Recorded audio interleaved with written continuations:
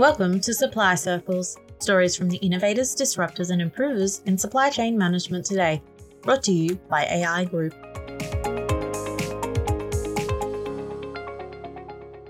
Hello, I'm James Scotland, and this is Supply Circles, the podcast that helps business managers everywhere to better understand modern-day supply chains. It's the podcast where we seek out the latest ideas, concepts, tactics, and strategies for addressing the current three big challenges of business management: digitalisation, decarbonisation, and ongoing disruptions. In this podcast, I seek to uncover on your behalf the current thinking and the successes of leading supply chain doers and thinkers and leaders. In today's episode, I want to investigate a critical part of the new supply chain environment, the second D, the decarbonisation of modern-day supply chains. My guest is the impressive Margaret Stewart, the Director of Corporate Affairs and Sustainability at Nestlé Oceania. Margaret is well known for her lifelong passion for tackling wicked, complex, fascinating problems, so she is perfect for her role in resolving the challenge of decarbonising the complex supply chain of Nestlé. And I'm sure she'll be the first one to tell us she is part of a team, a global team within a major global company that is openly committed to achieving both net zero carbon emissions and overall reduced carbon emissions. Two different things. We might talk about that. Let me tell you a story. In 1867, Henri Nestlé started a company in Switzerland to produce a milk-based baby food, which became known to us as condensed milk, and it became a worldwide phenomenon. And I mean worldwide.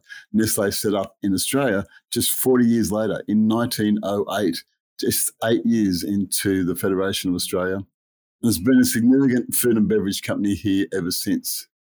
Globally, the company now employs 339,000 employees. There's 442 factories in 86 countries, worldwide distribution networks that provide sales of $130 billion in 2014, and no doubt much more since then. Of course, for anyone who doesn't know, Nestlé produces over 2,000 brands, from global iconic brands to local favourites. Certainly, they play a significant part in my decadent lifestyle with brands such as Milo, Nescafe, Maggi, Carnation, Allen's, Lollies, hello, Buttermentos, oh yeah, Purina Pet Foods, Low Snack, Uncle Toby's Oats, and Quickies.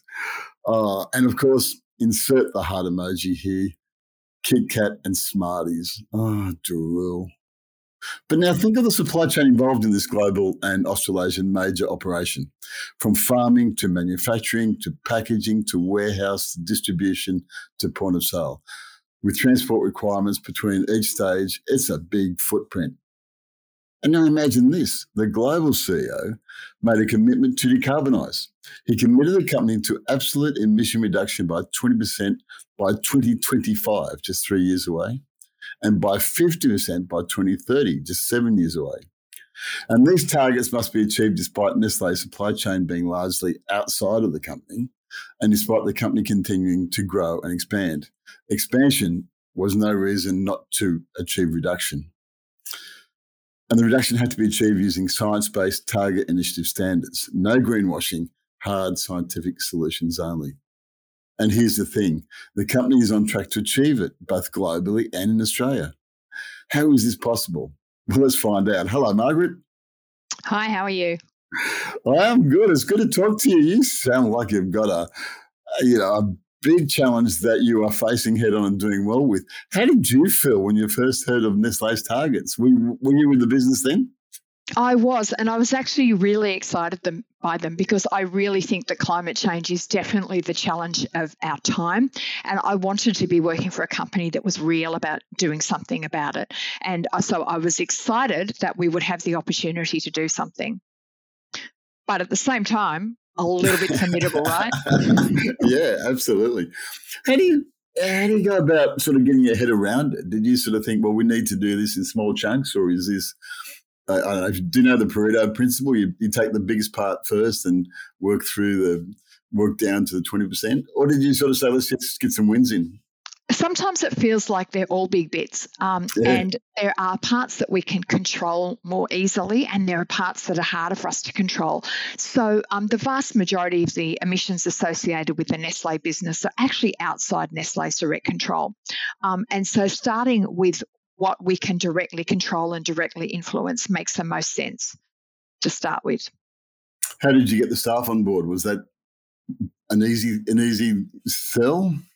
I think what really helps is when you've got executive leadership across the company who are absolutely passionate about doing this, who can see the need for it, and when staff themselves actually want to do things as well. So, we've seen people come around the business, come up with initiatives and ideas and so on that nobody had asked them to do. They just saw that there was an opportunity and decided to grab it. So it's kind of like something that needs to fit into everybody's job, but getting people on board with it has not been that difficult. Yeah, it's interesting, because I was talking to some people in the LNG industry in Canada, and they were telling me that they were having trouble getting staff, despite the fact they pay overs. They pay big money for engineers. You're an engineer. This is what you do, and we'll pay big money to have you. They were saying, yeah, but my problem is that my kids don't like me working in LNG, and it's a social issue, and it's much more than just. This whole idea about decarbonisation is now much more than just a requirement. It's now part of our life. Well, yes, because we all want. Climate change is going to destroy us. Otherwise, we really need to be real about doing this in our businesses as much as we need to be real about it in our personal lives as well. And so people, there's a great swing towards people wanting to be involved in roles that let them do this kind of work. Yeah, and it's hard to get people in roles that don't do that. Yeah, exactly right. How did you end up at Nestlé? So I'd had a career in corporate affairs in all sorts of different areas, particularly around agriculture and health in particular. I've always enjoyed roles where there's been really wicked problems to address. I've always enjoyed roles where there's been sustainability bent to it and a strong science bent as well. And so I found myself at Nestlé. But you're not a scientist? I'm not a scientist, no. Scientists are different, Margaret. They're terrific, and we couldn't do it without them. That's for sure. Absolutely. Hello to my niece. I better not say her name. Part of the challenge is this idea that to decarbonise, you had to go outside of your direct control, and that brings us to the concept of agriculture. It's a key part of the supply chain, and many skeptics point to agriculture as the problem and as an inhibitor. Until we solve agriculture, we can't solve climate change. But Nestlé's got some pretty unique approaches to dealing with the farmers. I don't buy into the idea that until we can't solve X until we solve Y. I think there are things that solutions don't necessarily exist for yet, but that's no reason not to do what you can do. And reaching into agriculture is obviously really critical for us. About 2/3 of our emissions come from ingredients. And so it's something that we need to move on pretty quickly. And I've got to say about half of those come from dairy and livestock-based ingredients, but particularly dairy. And so Nestlé's had a long, long history of working alongside farmers right around the world, looking at their productivity, looking at how we help them farm better, farm more efficiently, and also farm more sustainably as well. So this now forms part of those farmer relationships. If I look at dairy in particular, we've got about 200 projects around the world, including a couple in New Zealand, looking at how we can address emissions in dairy farming, with the idea that how can we reach towards net zero in dairy farming. We shouldn't wait till we have all the answers. We should test what we know now, and continue to look for answers and look for things that can be rolled out to farms to make a difference.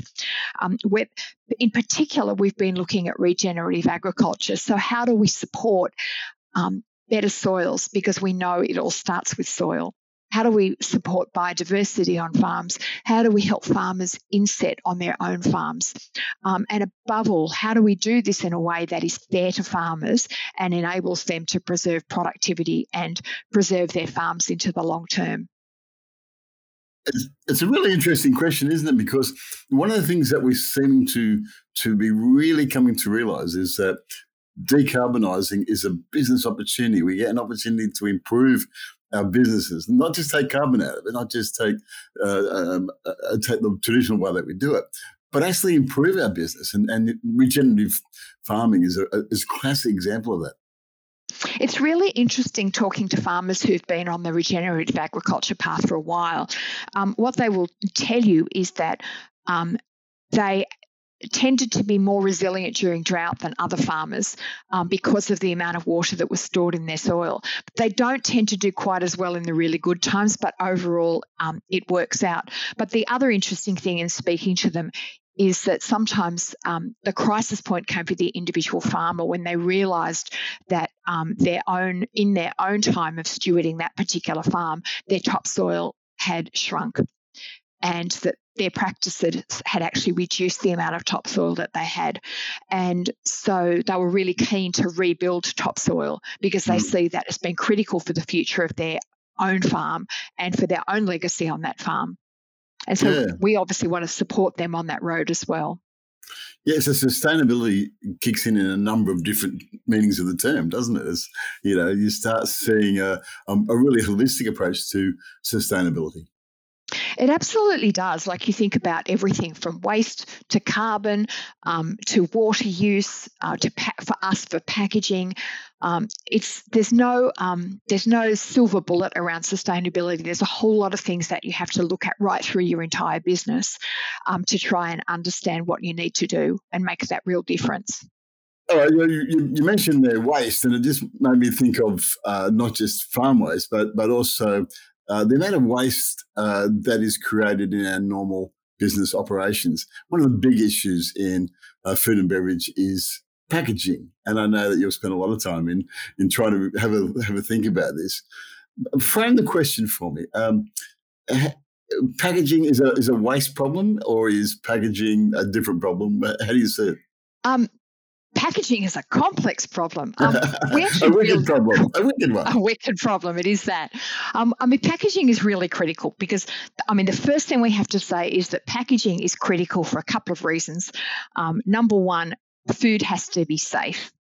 It's got to be good quality. So it keeps the food clean and good quality. And also it's important for information like nutritional information and allergen information and those kind of things. So we do need packaging. The question then comes in of what's the right packaging to use and why.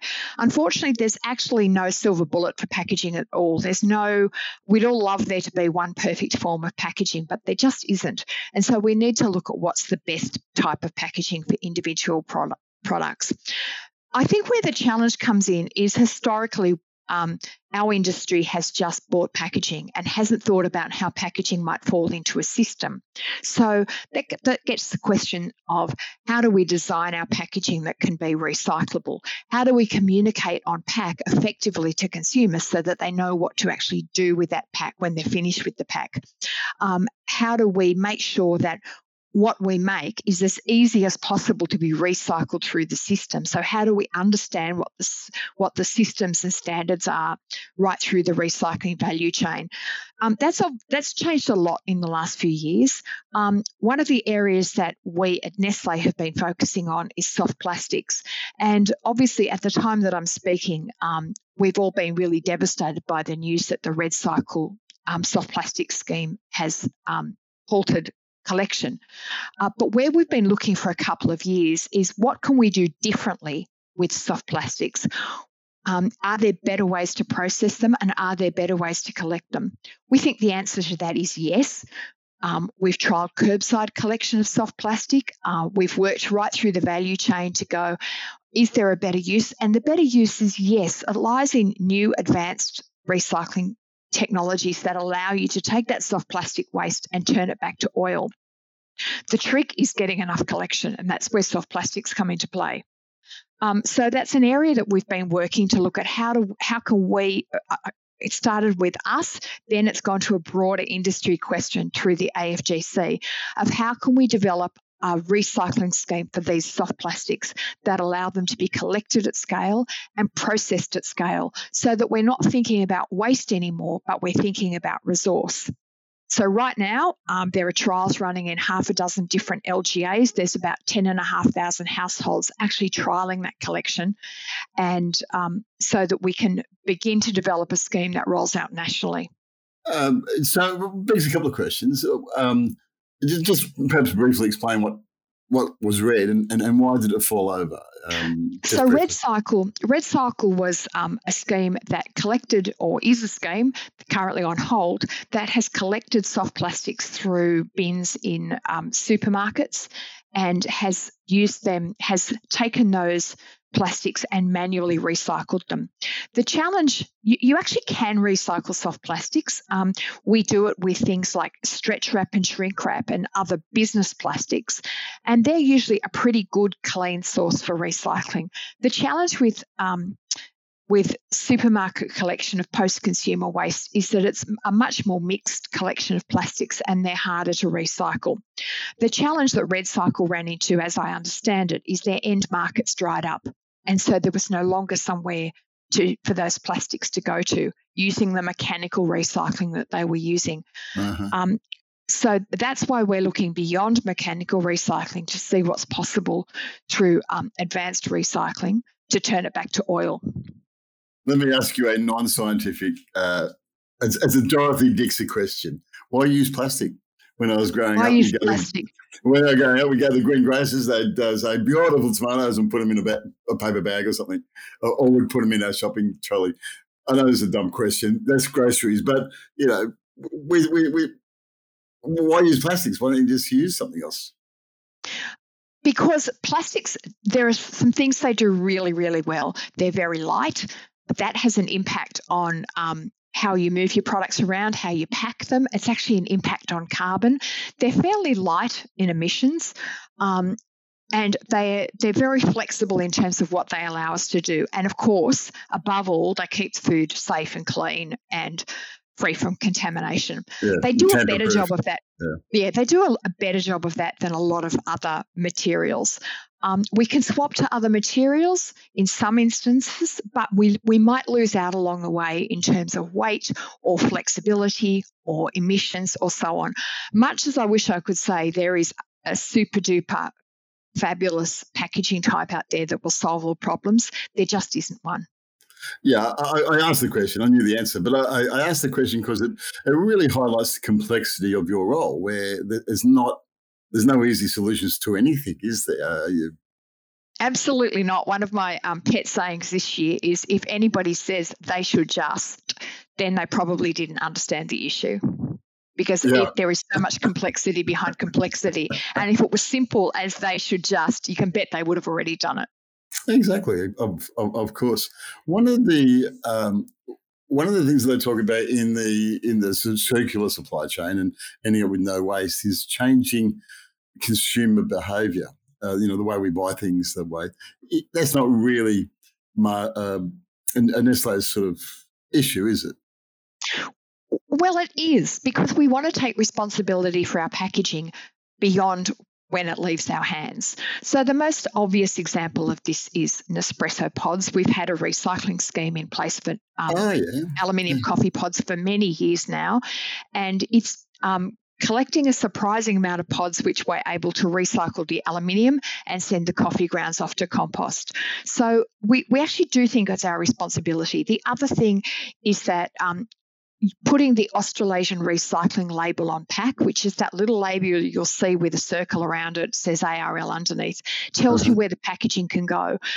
We were very keen to get involved with the Australasian recycling label really early on, because we think it's important that consumers know which bin they put it in.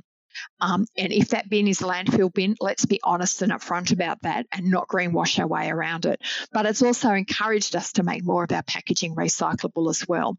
And obviously the work that we've done around trying to develop a better scheme for soft plastics comes out of our belief that we do have a responsibility to do something there as well. I was going to say it was not Margaret's problem. I changed it to Nestle, but it's all of our problems now, and no doubt we have to understand it. You mentioned greenwashing. Does Nestle get involved in carbon trading or carbon sinking or anything like that? There's a place. So our real focus is on how do we reduce emissions. That's our first and foremost thought, is how do we reduce emissions right through our business, whether that's emissions on farms, whether it's in our manufacturing, so our energy use and so on, whether it's in packaging, logistics, or right through to travel and those kind of things. Our focus is on how do we actually reduce emissions. There'll be a place where there'll be emissions that we can't reduce. Mm-hmm. When that comes in, there'll be a place for, that's where the place for offsets come in. I think offsets have a role. Offsets actually provide an opportunity for projects that can actually really add some value to get funding for those projects. Where offsets are problematic is where they're used to cover up for not reducing emissions. And that's why the first focus has to be, how do you reduce emissions? Yeah, I love that answer, because if you're going immediately to that solution, you're sort of not really addressing the issue, are you? You're just finding an easy answer. And that's where the concern comes from, because people, I think, are legitimately worried that that businesses are buying offsets to cover what they haven't done. And that's a legitimate concern, but that's why the focus has to be on emissions reduction. Offsets have their place, but we have to reduce. One of the things that inspired me to ask you to come on the show is because of Nestle's commitment to reducing emissions. So you've got net zero. That says there's some parts of our supply chain that are positive and we can't abate them, and there's others that we can get to below zero. So altogether we'll get to net zero. We'll get to a zero figure or plus or minuses. But that's different from actually reducing emissions, reducing the amount of carbon that you used. Has that been a real focus within this because it looks like it. It sounds like it. So it's really embedded in what we do. Nestle came out with a net zero roadmap, which sets out what we need to do to reduce emissions across the business in all sorts of areas. A lot of that is time bound. So we have very specific projects that we're rolling out now, and there'll be more in the future. It involves looking at everything from our recipes. If we change ingredients in our recipes or we change sourcing, will that reduce emissions?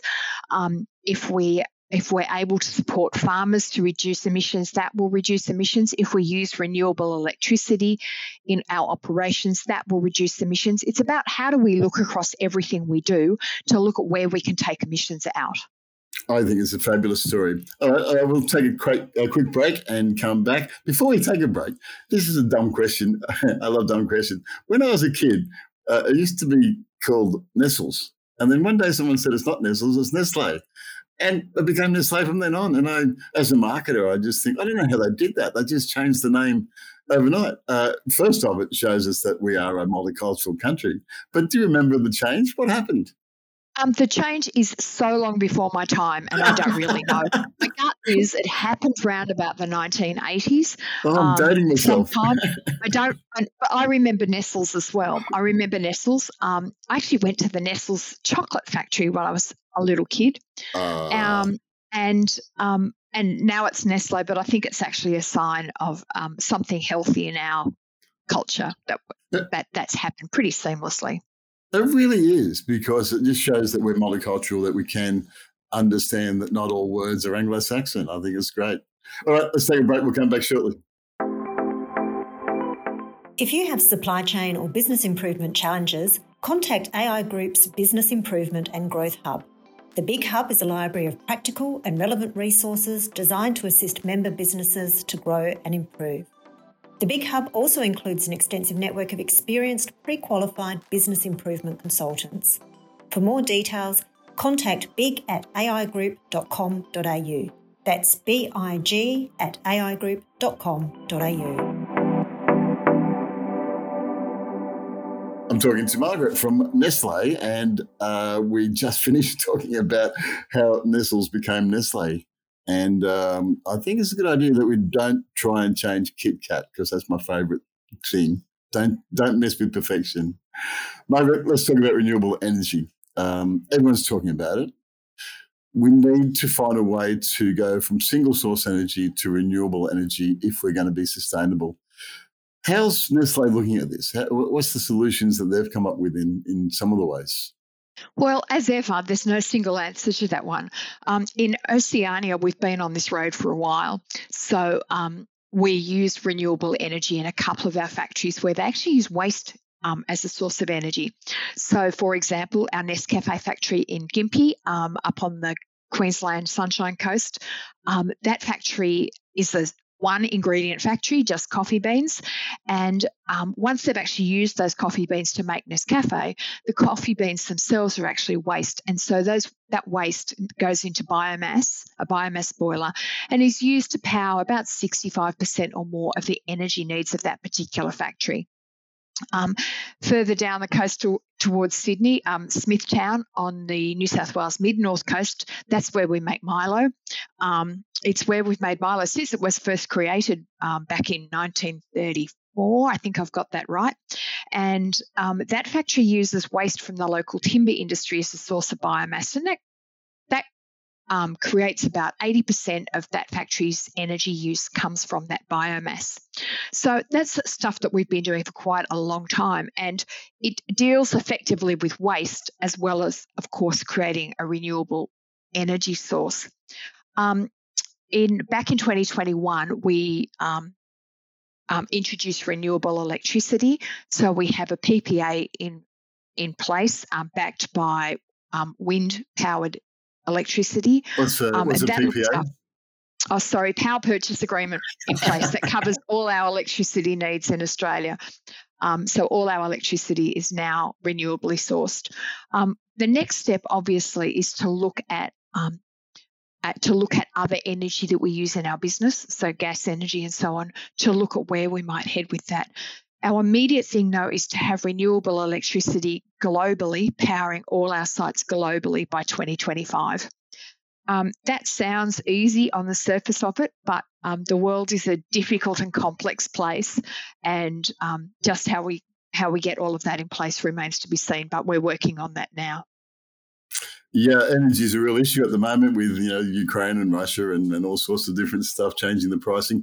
But I love this idea of saying that there's a lot of energy in nature. We can use nature to create energy. We don't have to just be dependent on some oil that we're going to ship across the world. Well, oil comes from nature too.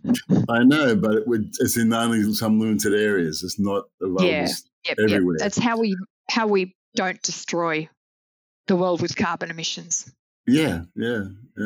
All of this is based around ESG, environment and social governance, and that's obviously this is part of your day job. There's still a lot of people who are confused by ESG.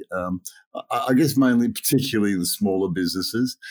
How do you refer to ESG when trying to bring your suppliers into what you have to do? I think terms like ESG can have that kind of buzzword type effect where people forget to understand what it means. And so you need to break it down for people so that they understand it. I think for Nestle, the S of ESG very much comes into the question of how do we have a just transition. So yes, we need to transition to a low carbon economy, but how do we do that in a way that's fair and doesn't put burden unnecessarily on people and in places where it shouldn't be, but how do we do that in a way that's just for everybody? Often with smaller suppliers, it's more a way of how do we spell it out in terms of practices that we might be looking for, or practices that we don't want associated with ingredients that we buy. So, for example, I'll use modern slavery as a very obvious example. We don't want to get products that come from slavery. And so you start to cut it down in those kind of ways. But you can't go to, you need to have some sensitivity around how you approach small businesses around these issues, because they don't necessarily have the resource to get their head around every aspect of it. Rather, it's how do you break it down? Yeah, one of our members asked me about modern day slavery. They said that they had received a contract from a major buyer, and said, "What are you doing about modern day slavery?" And they said, "Well, I don't know what you're talking about." And they were surprised when I said that there's nearly 50 million people in the world who are classified as modern day slaves. Like, that's a lot of people, and we need to make sure that we're aware of it. My comment to them was, you just need to do a risk assessment of where you're getting your stuff from in the world, and see if there's any opportunity for modern day slavery.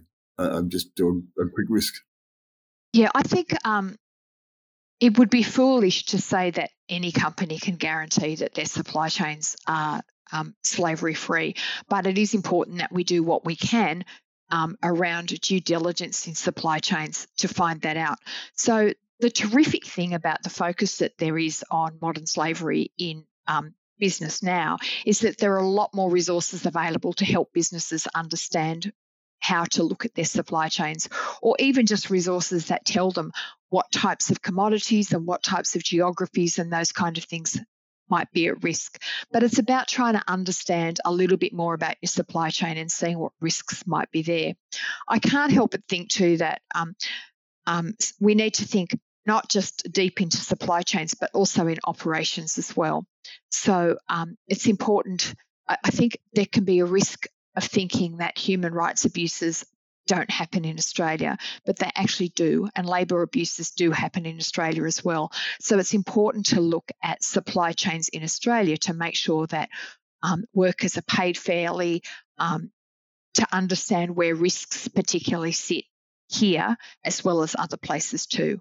Yeah, really, really, really poor working conditions and massive underpayment, and where the employee can't escape those conditions, you've got to say, well, that's bordering on modern day slavery. Surely, if they're subservient in some way and they can't do anything about it, it's awful. Yeah, but like you say, you can't completely eliminate it if you're a small business and you're looking at your supply chain. So usually, the causes of slavery are really complicated, and it varies from area to area. For Nestle, when we've seen human rights abuses in our supply chains, we work with local experts to help us understand that and help us work out how to address it and what we need to do. But it's complex, difficult work. But what's encouraging is you actually can make a real difference to the lives of people, and that's the part that's most important. Well, that means you've got a pretty good job. You're making a difference to the world and to people. Do you feel good about the job? How's it going? What I love about this is seeing the excitement within the business about what we can do and being able to see that we're making a measurable difference in important areas. And just, I think, possibly the things that I found most exciting for me are when somebody comes to me and says, hey, I know we weren't thinking about point of sale displays, but hey, I've got this great idea for how we can redesign our point of sale displays so that everything's recyclable, so that we use less material, so that they last longer. I've had these ideas, and I know that's not what you were looking for, but all of a sudden go, yes, our people are thinking the right way, they get it, and they're really keen to be part of the solution. That for me is really exciting as well when other people are on board. How is Oceania doing compared to the rest of the world, of Nestle world? It's a big business globally. Do you mean how we're doing in sustainability? Yeah, I guess so. I would say different places have different challenges. Obviously, for us, the challenges, even within Oceania, it's different within different countries. So the challenges relating to recycling and waste are different in Australia to how they are in New Zealand, to how they are in Papua New Guinea, and likewise the access to solutions or the access to resources varies between different countries. And sometimes it's really like you're ahead in one area and not so ahead in the other, but you just keep pushing on. The thing that is important is that we learn from within the business internally and measure using the right yardsticks for what we do in our own business. Yeah, we don't have time to talk about it, but I've said for many years that decarbonisation and digital businesses are intertwined, because you need to measure, and so you need to be digitalised in many areas. Would you agree with that? Absolutely. So we rely quite heavily on the tools that we have to help us measure and report. Obviously, they're global tools and we're connected globally to make sure that we can also report globally as well, because transparency about what we're doing and the results that we're having is also important. Digitization also helps us with tracing ingredients. It helps us with mapping whether there's risks of deforestation and so on. There are so many things that helps us with, and yes, they're absolutely inextricably intertwined. I just am amazed at how complex your challenge is, your role is. You have so much that there's no simple solutions, like you said. And maybe there are absolutely no simple solutions. And let's not pretend that I do all of this. There are people right throughout every area of our business working on it, because it's really, really important that you embed it at the coalface where people are actually doing the work and seeing the opportunities. We've got a whole lot of factories in Australia. I can't know the ins and outs of every factory, but there's people on the ground that do. No, what we need you to do is explain it, and you've done that brilliantly well. So thank you so much. I just realised that we haven't covered the main point of this, which is to talk about Kit Kat and the Kit Kat packaging. There's a good reason for me to keep eating Kit Kats. Is that right? There's always a good reason to keep eating Kit Kats. Who doesn't need a break? But it's got good packaging. Is that right? Yeah, Kit Kat's actually been at the forefront of quite a few changes of packaging. We've changed packaging right through our business in all sorts of areas. But there's a couple of things we've done with Kit Kat that have been particularly interesting, I think. The most recent one is we're trialling Kit Kat in a paper-based packaging. We're trialling that in Western Australia, Northern Territory and South Australia, sold through Coles right now. As well, last year we introduced Australia's first ever soft plastic packaging with recycled content. We put that around a Kit Kat as well. Right now, that material is hard to get, and this is why we're keen to do that recycling work around how do we collect and how do we process. That stuff was hard to get, but we're really proud that we were the first ones in Australia to do that. Going further back with Kit Kat, we also created Australia's first prototype wrapper using recycled content as well, so that we could show the rest of the industry what's possible. So we're doing a lot of testing and learning with Kit Kat and with the Kit Kat wrapper to find ways that we can work out what works with consumers, what works in our factory, what works in supply chains, the whole piece for how do we make a difference. What a marvellous story, and thank you for sharing it with us. I think anyone listening will sort of say to themselves, when we think about sustainability or decarbonisation, it's the big issues that we think about, decarboning our energy sources or buying electric vehicles or something. But it's actually right down there in the detail, isn't it? That packaging, the way we make things, our recipes, our farmers. It absolutely is in the detail, and sometimes you can make quite significant differences out of quite small things. I think, it's one of those, how do you eat an elephant? And the answer is one bite at a time. My favourite saying, absolutely. Well, that's a great place to finish. We'll finish on Kit Kats and elephants. Thank you for your time, Margaret. It's been great chatting with you, and all the best in all those efforts. I hope that one day a solution will pop up that's easy and simple to solve. Thanks, James. Well, that's it for another episode of Supply Circles. Thank you again for listening. Before you do go, if you have any trouble with your apprenticeships and traineeships, why not contact AI Group's Apprenticeship and Trainee Centre. With over 15,000 apprentices and trainee placements and thousands of engaged businesses, AI Group's ATC has a proven track record of success. They know that for many employers, choosing an apprenticeship can be a bit like taking a stab in the dark. It's tough to get it right.